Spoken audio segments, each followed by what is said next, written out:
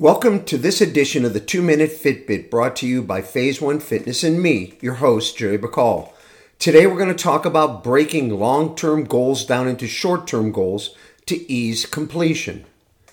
The more advanced you get in your training and the more challenging it will become. The challenges will grow, requiring a strong body as well as a strong mind. When in a gym or any other physical environment, we're used to solving problems physically. But the more challenging a physical problem, the more resources may be required to be successful. Enter the mind. We've had this discussion before about how the mind drives the body.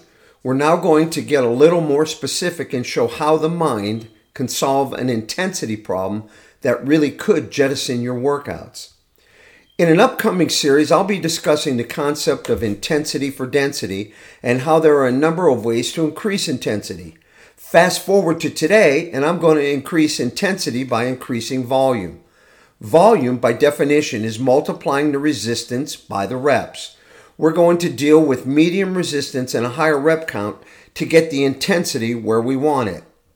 So let's say you've decided that you want to do 6 sets of 15 reps and you're familiar enough with the weight so you know what weight will be applicable. So you start your first set counting 1, 2, 3, and so on. And when you get to 13, 14, 15, it seems as though your journey has been a long one. So let's change the perspective a bit. Let's treat the set of 15 as a long-term goal and break it down into a series of short-term goals.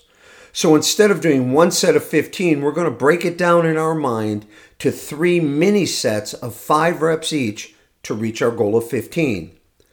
So what exactly is happening when you do this?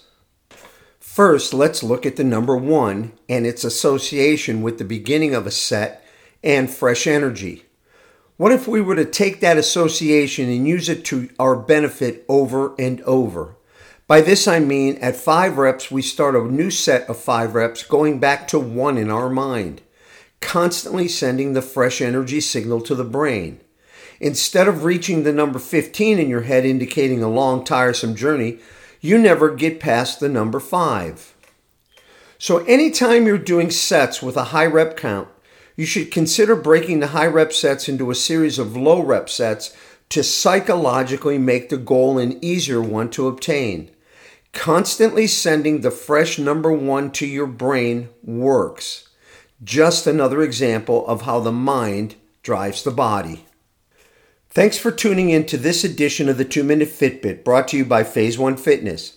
If you have any questions or comments, please email me at info@phase1fitness.com.